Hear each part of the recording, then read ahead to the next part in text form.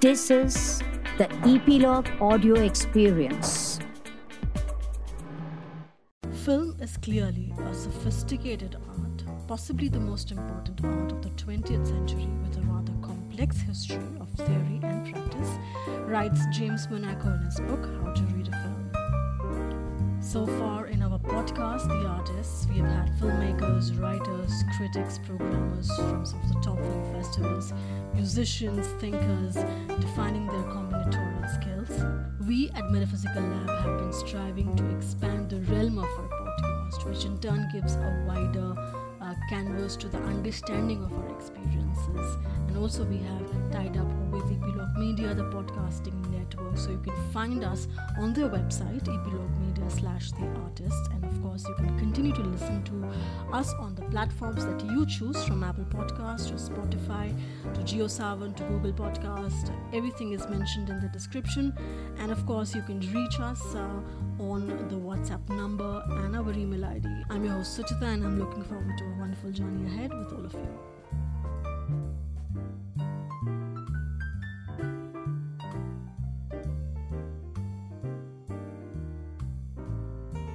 Hi guys, welcome to the 69th episode of our podcast, The Artist. We're about to touch 70 episodes, 70. I'm like, oh my god, we are going to be heading towards a century of episodes, so exciting times ahead. We're trying to bring you content that not just talks about the creative aspects of our lives, but an overall holistic growth that will help us to dig deeper inside ourselves and get something much more deeper as we go inside and take it out from our own selves. And so I came across this amazing book called The Serendipity Mindset by Dr. Christian Busch. That's Busch. I don't know how to pronounce it in German, but this book is called The Serendipity Mindset. Check it out. It's an amazing book, and it talks about how can a serendipity mindset help you live better lives. So what is serendipity, and what can serendipity mindset do? How can we create meaningful accidents and also make accidents meaningful? How can hustling culture be replaced with a serendipity culture? How can a serendipity mindset overcome biases and our limiting beliefs and help us build a muscle to make the best of what comes our way? This is a very important book, so it's something that you guys should check it out. I'm so glad that we have Christian with us today, and we talk about how can a serendipity mindset help us in an overall development in our lives. So guys, help me in welcoming Christian to the podcast. Dr. Christian directs the CGA Global Economy Program at New York University and teaches on purpose-driven leadership, entrepreneurship, emerging markets, and social innovation at NYU and at the London School of Economics. He served as inaugural deputy director at the LSE's Innovation Center and is the co-founder of Sandbox Network, a global community of young innovators as well as of leaders on purpose. Christian's best-selling book, The Serendipity Mindset, has been highlighted as wise, exciting, and life-changing book by Arianna Huffington, founder Huffington Post. It's highly recommended by Reid Hoffman, co-founder LinkedIn. His research has been published in leading journals and was featured by Harvard Business Review, Stanford Social Innovation Review, The Guardian, Fast Company, BBC, Forbes, Goop Podcast, Wired, etc. Enjoy the conversation. Hi Christian, welcome to our podcast, The Artist, and thank you for taking out time. I absolutely loved your book, The Serendipity Mindset, and I just thought this was one of the very important books that the artists, listeners of our podcast should definitely go for. And it came to me at a time when I was looking for a lot of answers to a lot of questions of what's happening around the world. So Christian, just to start with the conversation, how did the book come to you? How did the idea of the serendipity mindset come to you? Yeah, it's been a long journey, and it started in high school. I mean, I was this kid in high school who was breaking every rule you can imagine. I was kicked out of high school. I had to repeat a year, and then I transferred this into my driving style. Probably helped the unofficial world record of how many dustbins you can knock over on your way to school. And then one day I wasn't so lucky anymore. I smashed into 4 parked cars, all cars completely smashed, including my own. And I won't forget the policeman who came to the scene and who said, "Oh my God, he's still alive." So this idea that I was supposed to be dead stuck with me. And I asked myself all these weird questions. If I would have died, who would have come to my funeral? Who would have actually cared? Was it all worth it? And a lot of depressing questions and answers. And, it put me on this intense search for meaning. And I tried to figure out, what is life all about? I started reading a lot of Viktor Frankl, who has this beautiful book, Man's Search for Meaning, which is highly recommended, especially also for the current times. And, I realized that what gives me most meaning and what I find most meaningful is connecting people, connecting ideas, figuring out how I can initiate meaningful change by doing that.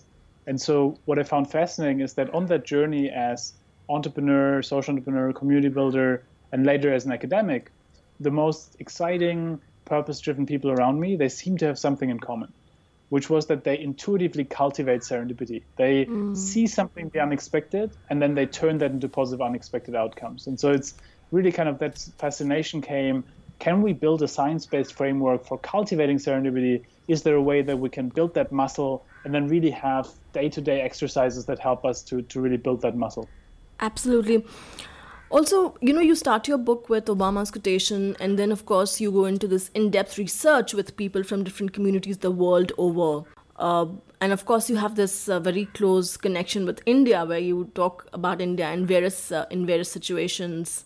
Tell me, Christian, in terms of defining serendipity, do you think the artists, the creators, filmmakers, writers, thinkers, musicians, does the context of serendipity change with the profession? Well, what I found fascinating is, in my research and my work around the world, from very low-income contexts to very high-income contexts, from, the arts to molecular chemistry to psychology to management, what I found fascinating is that people's stories and contexts are very different, but the pattern behind how serendipity emerges is essentially always the same process. It's always a process of seeing something in the unexpected and then connecting the dots and doing something with it. And so, if you take the quintessential situation in a coffee shop where, imagine the situation where if you have erratic hand movements like I do, you spill a coffee over the person next to you, and somehow you sense there might be some kind of connection with this person. You sense there might be something there.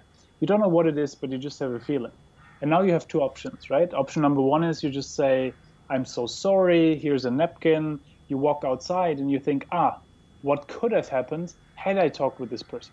And then option number two is you say, I'm so sorry. You start the conversation, and that potentially leads, to the person becoming the love of your life, or your partner, or your business founder, those kind of different things where it depends on your reaction to the unexpected that really shapes that outcome. And so we see that in a lot of different fields, from how the most amazing artists in history, in a way, tend to see something in an unexpected moment of throwing paint towards the wall and then doing something with it, to, a lot of experiments in science, where everything from penicillin to Viagra to the rubber, emerged unexpectedly. And so it's really that the process is usually very similar.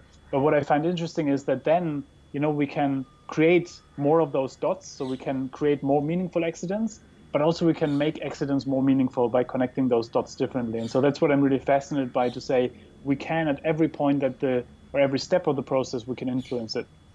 Absolutely. But how would you sort of differentiate, Christian, between serendipity and synchronicity?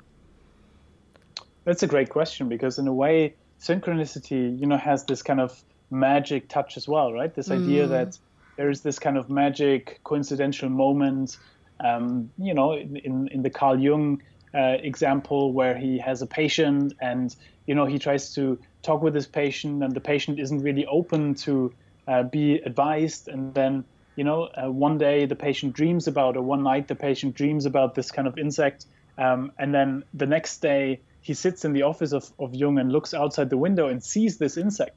And so it's this kind of like, wow, now I want to open myself, because this was such a coincidence that insect was in my dream and now I see it.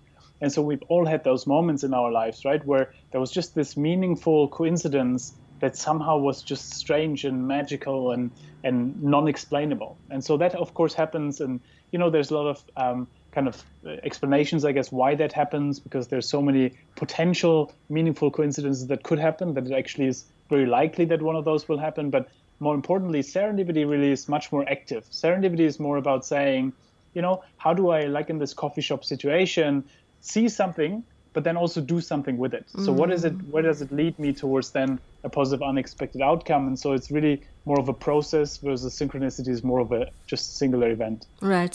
So see something and do something with it as well. That's a great point. Tell me, Christian, in terms of today's culture, when we're talking about the hustling culture, where, if you go on Instagram, everyone is saying just go and hustle and find your way through. And hustling can include a lot of things. It can be things which is like anti-serendipity mindset. It can be something like, you're manipulating your way through things. You're more aggressive. You are perhaps working with fear, as you mentioned in your book. Versus the serendipity mindset, how can we replace it? And if we replace it, do we redefine the culture the way we are functioning?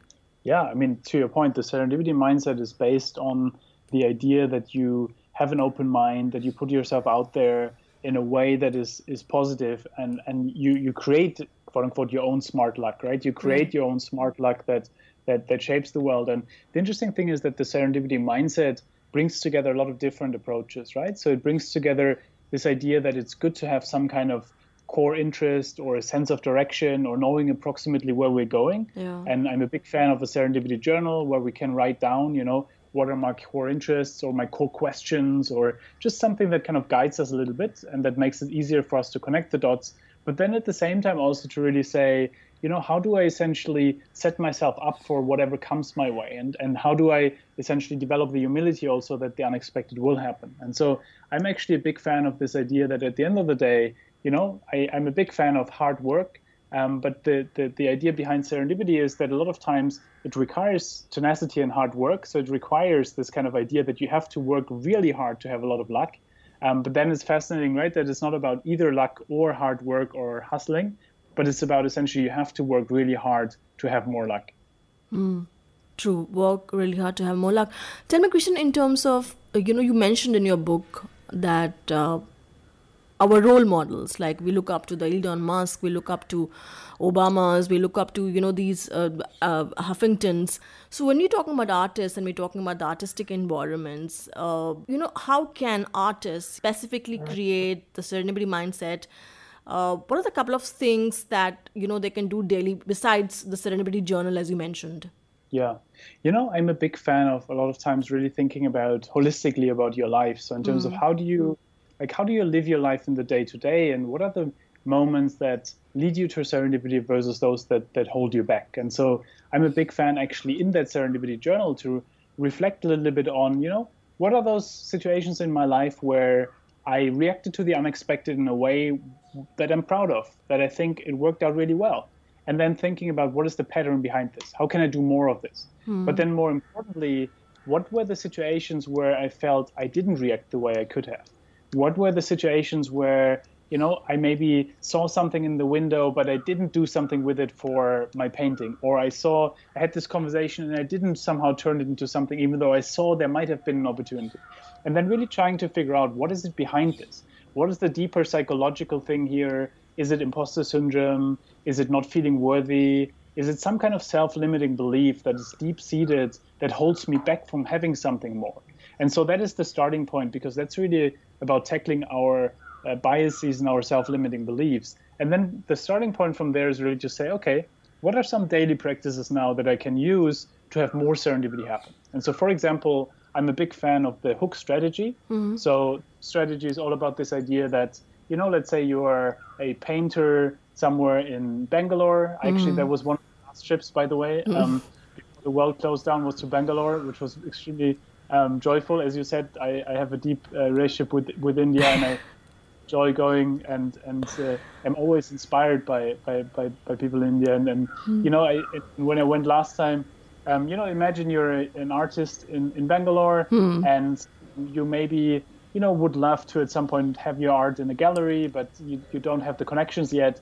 Then essentially what you would do is that every conversation, you would somehow try to place that information in the conversation. You would say something, someone asks you, what do you do, right? And you would be like, I'm a painter. I've currently been exploring XYZ, but what I'm really interested in is actually like portraying in a gallery. And so what you what you're trying to do here is you're trying to seed a couple of dots where someone could be, oh my God, such a coincidence. My sister just opened a gallery. You should talk. Or, oh my God, such a coincidence. My brother has been working on something similar. You should collaborate.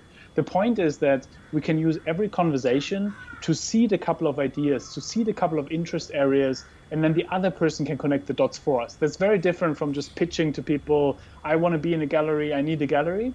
It's more about using every conversation with the uncle, with the aunts, with the brother of the sister of the mother, everyone. We can always seed a little bit of information because opportunity comes from very unexpected sources usually. And so that's, I think, the first one, to really start setting these hooks and casting these hooks and really kind of using every conversation to do that a little bit. I'm also a big fan of really thinking about how can I consistently, do that for others, because, one thing is that a lot of serendipity comes from others connecting the dots, right? And so, for example, every conversation I have, I'm always thinking about, can I introduce this person to someone? Can I somehow, is there an idea that I recently read about that fits to them?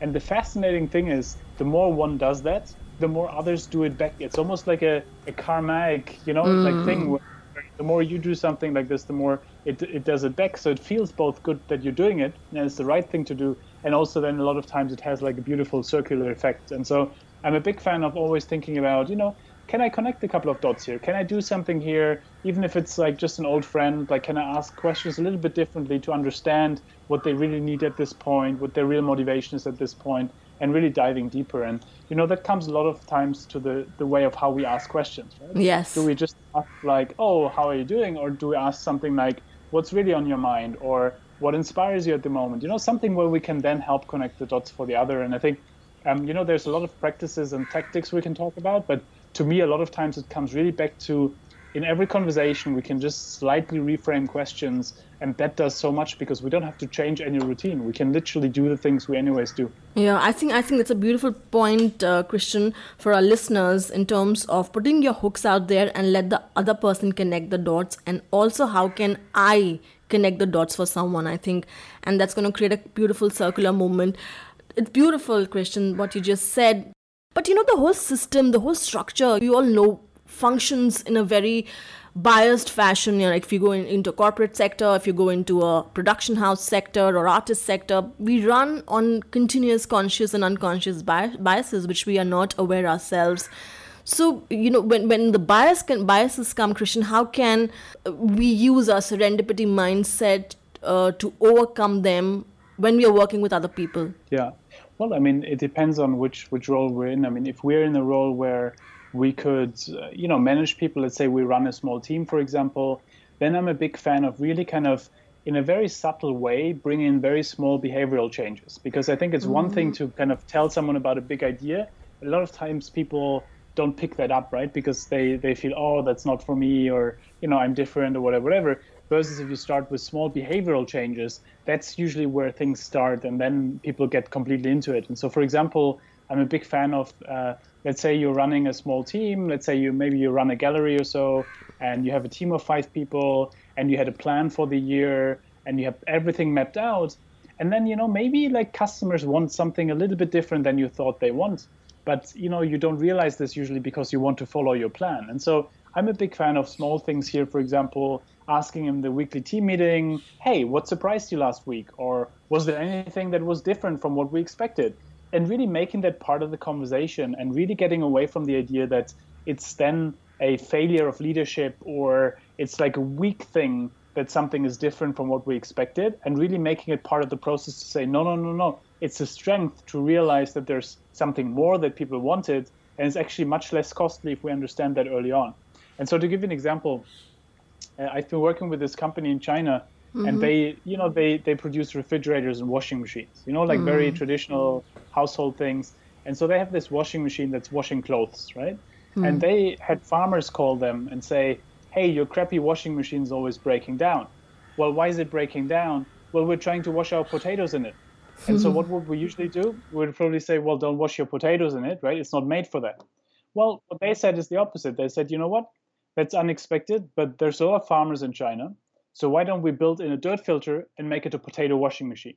And, that's kind of like wouldn't have happened if people wouldn't have said, you know what, maybe our customers know better what they actually want. And maybe it's not bad that they know that better. Maybe we are okay with being surprised about it and then doing something about it. And so I think in general, that's really about our limiting beliefs that we always assume we have to know everything. And, especially as entrepreneurs. And so like we think we have to have it all figured out.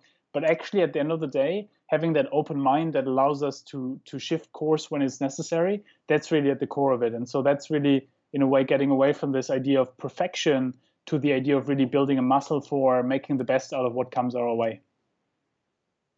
Sure. Christian, you mentioned in terms of, be careful in terms of your role models. Who are our role models? I constantly ask this question. And when it comes down to artists, we really, really aspire a lot. We want to be like so-and-so. We want to be like that painter or like that photographer or like that filmmaker who just won an Oscar. We all want that. Do you think that it can become dangerous when it comes to having such high targets, having such role models? And can a normal person who's going through their day-to-day activity reach those heights with a serendipity mindset?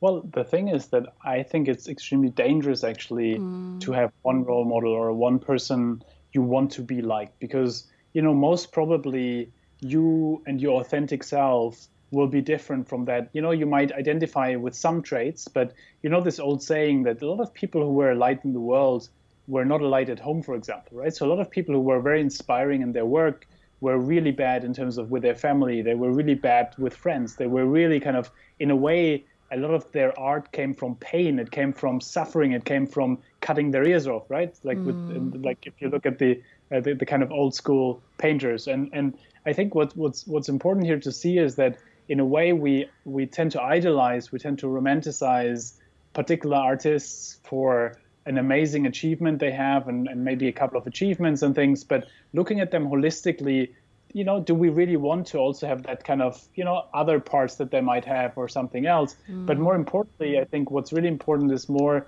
what is really aligned with not only our skill sets, because skills we can build, right? But what is aligned with who we feel we can become. And again, we can be inspired by particular traits of people, and that's very healthy, right? To say, I want to have the creativity of Michelangelo. Fantastic, right? That's wonderful.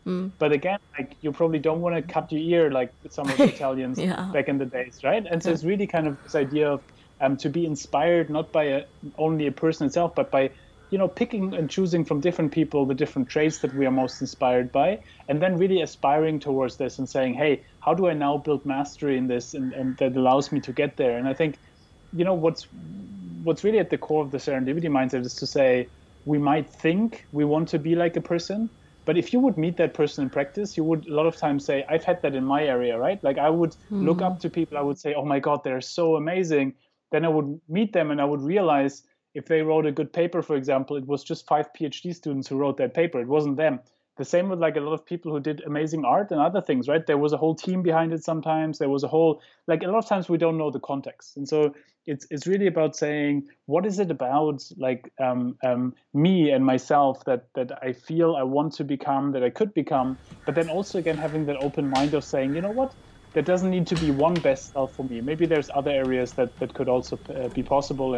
And so I think it's dangerous to have one fixed role model, because you can usually never duplicate a person because you don't have the same context, you don't have the same situation. But what you can do is you can learn from how they developed some of their skills and traits and then make the best out of that. Sure. Christian, the life of artists is mostly uncertain. You don't know what's going to happen next. Like if you're an author, you don't know your book is going to get published or not. If you are a filmmaker, you don't know where you're how you're going to put your next film together. So you have this chapter which is leveraging the unexpected and, creating more meaningful accidents. There's also what you've written in terms of nudging towards serendipity every day. So is there anything you would like to add in terms of nudging towards serendipity? Yeah. Well, I mean, in general, what I found very helpful, in my writing, for example, has been to always think about how could I look at this from another perspective? So when I write a sentence, could I take on another person's perspective? Can I take on not only the audience's perspective, but maybe even the perspective of the person who I want to be in 10 years? How would I think about this? Or the person I was 5 years ago, how would I have looked at this? And this kind of changing of perspective in ourselves can be super useful to really kind of understand a little bit more, how could I connect the dots a little bit differently? How could I reframe particular ideas, particular streams of consciousness in a way that makes a lot of sense? And I've learned a lot from artists there in terms of thinking about that every story we're telling, we can tell in 50 different ways, right? There's no given way of how you tell the story. And I've seen that with myself. Like when I tell the story about myself, I told it very differently 10 years ago than I tell it now, because I make sense out of it in my context. And I think what's always really helpful, I feel, is to really write down a little bit, like, what is it really that's the core here? What is the really core that I want to nudge towards? Because I think a lot of times we're nudging around, but without a lot of orientation. And then, after like years and years, there's no real progress. And so I think it's really important to kind of nudge towards figuring out what is that kind of sense of direction that we want to have, being it inspired by some kind of role model to others, but then really saying, okay, what is it that I can do now to really kind of build it towards that direction? And so I mentioned earlier, the reason why I'm such a big fan of the Serendipity Journal is because it's really about becoming clear, what are these themes, these interests that I really want, and how can I, when I then write or do my art, always bring in those perspectives and those themes? Because again, like, it's one thing to just be kind of, I've always had that problem of being distracted and having so many different opportunities and things come up because I'm very open-minded, but having that filter, that North Star that helps us to say, no, I want to write this thing, I want to look at it from different perspectives, but also be aware how I can channel that towards where I really want to go, being really important. So I think, long story short, like, one of the key nudging aspects is really about becoming clearer about what is it that I really want to express, what is really the story here, but then looking at that story from so many different angles to really flesh out what it could be. And it's almost like a Hegelian process of like constantly kind of having that creative friction of developing it. You spoke about journaling, serendipity, cultivating it, nudging towards serendipity. How do I measure my serendipity quotient? Like, how do I track it? Am I on the right track? Is my mind sort of getting reshaped? Is my destiny getting reshaped? Yeah, I mean, so one thing, absolutely, and that's really one thing. So in the book, we have a serendipity score. Yes. So where we say, it's essentially a couple of questions that you ask, right? So in a way, how do you behave in particular situations? Or, in a way, it gives us an idea of where your serendipity score is now. And then you do that same exercise after a couple of months when you like do more and more exercises, and then you check again. And what's beautiful is like how quickly you can improve, because it's a lot of times, and I think, Suchita, that comes back to what we talked about earlier, that it's not about changing your whole life and, making everything different. It's just about building in these kind of small things in the day-to-day interactions. It's about, taking that one different road to this, to the coffee shop when you get your coffee in the morning, like, or, walking that one other pathway in the morning when you go to work. Because, a lot of times serendipity comes from silent sources, right? From calm sources. It comes from, I talked with someone earlier who does a podcast, and, he got his podcast idea from going into an old bookstore and seeing an old book and saying, oh my God, like, why don't people talk about this anymore? Why did they only talk about this 200 years ago? And so, it's these kind of moments where we have to allow us to have those moments by switching our routines a little bit, by opening our mind a little bit. And so it's really kind of, in a way, allowing ourselves to do that. And how can we, as mass, as culture, in a bigger, in a larger context, plant the serendipity, like you mentioned about serendipity bombs in nooks and corners, to transform our culture to be more receptive, joyful, connected? Like, how can we do that in terms of, for example, say in politics, the way things are going right now? How can we do that in corporate structure? How can the top-down, make a difference when it comes to serendipity mindset? Well, I feel especially so when I think about a lot of the work we've been doing with governments or companies, it's been around the question of how do you develop an environment where you work on structural constraints and removing those, right? Because our base level of serendipity is very different. I mean, I'm here in, the West Village in New York. I have access to education, to networks and so on. But a lot of my work is in for example, Nairobi in Kenya. in some parts of the impoverished areas. It's in parts of India. It's in parts of China. It's like around the world where like there's very different contexts, and in some contexts there's very tough. I mean, even here in New York or in San Francisco, right? That like when you look at how inequality is systemic, and the interesting thing there is then to ask, okay, what can we structurally do to develop an opportunity space for people to have more serendipity? And so to give you an example, a lot of people think about, oh, great, we just give people a scholarship and then they will have a better life. Yeah, not really, because you can put someone into a really good university, but they will still not have the same kind of serendipity potential because they might not be able to just call their parents and float an idea with them or something like this, right? So they in a way have a very different starting position. And so, when we then think about giving someone a scholarship, let's also think about how to, give them 3 mentors at the same time, or other things that in a way level the playing field among people. And so I'm a big fan of really thinking more holistically and systematically about how do we essentially create opportunity spaces for people. And there's actually an amazing organization. There's an amazing organization called Reconstructed Living Labs that they started in the Cape Flats in Cape Town, and they are a great example of how you can essentially in every context develop approaches that allow people to create their own luck and to create dignity. Because I think a lot of times creating your own luck is related to dignity, right? When you're completely disempowered, you don't have any dignity, and then if you throw resources at people, people feel like, wow, completely indignified, versus if you allow people to create their own luck by removing structural constraints, that's when the magic happens. And so in this example of Reconstructed Living Labs, they develop a low-cost education methodology where they say 10 steps to use social media to build your business, or 10 steps to use social media to tell your story. And then they go into local communities and they say, instead of saying, what do we need? What are the resources we need? They say, what is already here and how can we make the best out of it? And by doing this, essentially, they look at an old garage and they see a training center. They look at a former drug dealer and they see a potential teacher who has a lot of social capital and who is very resourceful. And I think that approach, scaling that up and really kind of developing that mindset in schools, in universities, in high schools, in companies, that in a way it's about not thinking about constraints only, but thinking about how do I make the best out of the situation, out of what is at hand, like it reframes it. And I think if we do that on a policy level, to really listen to local communities and allow them to create their own luck, because we can help remove those barriers, then I think we can have a systemic change at scale. Yeah, I think that's a great point, Christian. But how do we work on the bottlenecks that's going to come with the process? Because that can really tear a lot of people apart. Which bottlenecks, or the bottlenecks in terms of the government bottlenecks or the corporate bottlenecks, the bureaucracy that can come with any kind of work that you're trying to do?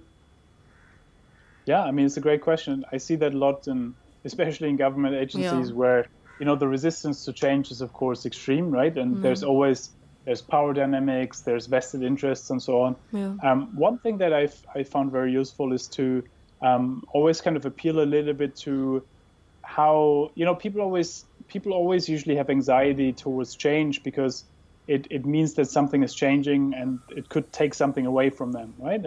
And so change is seen as something threatening. Yes. But what I've seen is once we reframe that towards saying, if we don't change, then we have a real problem. If we don't change, then XYZ will not work anymore. If we don't change that, then your job might not be there anymore, whatever it is. Like that actually, in a way, innovating or not innovating actually is more dangerous than innovating. I found that fascinating because in a way it's about laying out not only the benefits of creating something like serendipity or innovation, but also the costs of not doing it. Because a lot of times people, like, it's one thing to tell people about the benefits of something, but actually then costs, like, a lot of times is on the mind of people, and the risks. But if we then frame it around the costs and the risks of not doing it, right? Yes. That actually a lot of times can be effective. But being honest, I don't think there's a golden or silver bullet, because it depends on the context, it depends on the respective organization. I just find it very interesting always to start with very small changes and on the mindset level with people, rather than thinking that a whole ministry can change at once. Really thinking about how can a team change? How can we in one team change a little bit the behavior? And I remember actually. So I used to teach in London at the London School of Economics, and one of my colleagues there, he, I went to him and early on when I was writing about the serendipity mindset, and I told him about it, and he was like, "Look, Christian, I love you, I love the topic, but I don't think I need serendipity because I'm happy. I don't need any things, I don't need any changes or something." And we made a deal. We said, you know what? You try 2 or 3 exercises, ask slightly different questions, set a couple of hooks with people, and so on. And then let's talk again in a couple of weeks. So he comes back after a few weeks and he's like, "Christian, I didn't know life can be so joyful. I didn't know that actually there can be so much pleasure in day-to-day conversations." And that's actually something that I've seen work, especially in tougher situations or tougher environments, that it's not about trying to push a big idea or trying to push big reforms or something. It's about trying to, in the day-to-day, influence those small things, like in meetings, asking slightly different questions and things like this, that then allow people to after say, "Oh, wow, actually that is much more fun or interesting or joyful or impactful than the other way." Yeah, that's great. That's great, Christian. Your parting words, and this is related to what we are facing in today's times. I go on Twitter and I see these extremist views coming from people, from political parties. Any advice to the politicians out there? How can a serendipity mindset be used for them and for the world to become a better place? Well, it's interesting because a lot of my work has been in Kenya, where you have a lot of ethnic tribes, right? And so you have a lot of tribal divisions, and there's a lot of kind of ethnic friction. Yes. And I think there's a lot to learn from entrepreneurs in that environment of how they try to develop kind of common denominators and common overlaps. And, I love this one guy. I used to work with him. He's a social entrepreneur in Kenya. And he wanted to do business in one of the areas where his tribe wasn't in the majority. And so it means usually in some areas, then it's tough to get a job. It's tough to get a client in the government because essentially it might favor people from the same tribe rather than from other tribes. And so, this guy then said, "You know what? Okay, I'm not of the same tribe like the governor, so they will probably not give me the job. But actually, let me try to find another common denominator." And so what he did was he went to the church where the governor went to. He sat next to the governor, and after the church, he talked with the governor. He said, "Isn't it nice that we believe in the same God? Isn't it nice that we believe in the same things?" And, by essentially establishing a common denominator and saying, "You know what, we have something in common here," he kind of built that mutual understanding. And I think in general, and then he got actually the job in the end. But awesome. But the point here is that, I'm a big believer of, even in a world where, there's so much narrative, so much, polemicisms and stuff. But at the end of the day, there's so many things that also people have in common. And, a lot of times, a lot of people, unfortunately, have an interest of playing on the fears of people and making people fearful and fight against each other, because that's how, a lot of times you can then get people to, to vote for people or to buy things and stuff like that, a fear-based approach. But actually, when you have charismatic leaders that want to do really well and good, then a lot of times it's about saying, what are the real common denominators here that align us? And, my role as community builder was a lot of times around saying, how do we build something here where we identify a couple of values that are the same, and then with all diversity, we will always come back to those core values, because those will bring us together. And I think that's really what we need in this world, to say, look, at the end of the day, we have a couple of things in common, and those are crucial, and we need credible people who can do that. And I'm excited that, people like you, I feel, who connect dots, right, and who bring people together are so important, right, because it's really about making sure that we have those kind of conversations. Absolutely. Common denominators and core values. Christian, thank you so much for writing this book, and thank you so much for this conversation. And I'm sure all our listeners are going to hugely benefit out of this. Thank you so much for your time.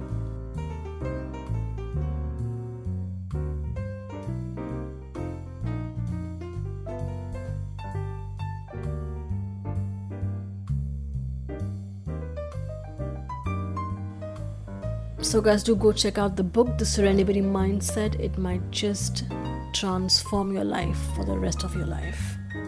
So that's it, folks, for this episode. We're going to be back next week with more exciting stuff. Till then, take care of yourself and have a great weekend.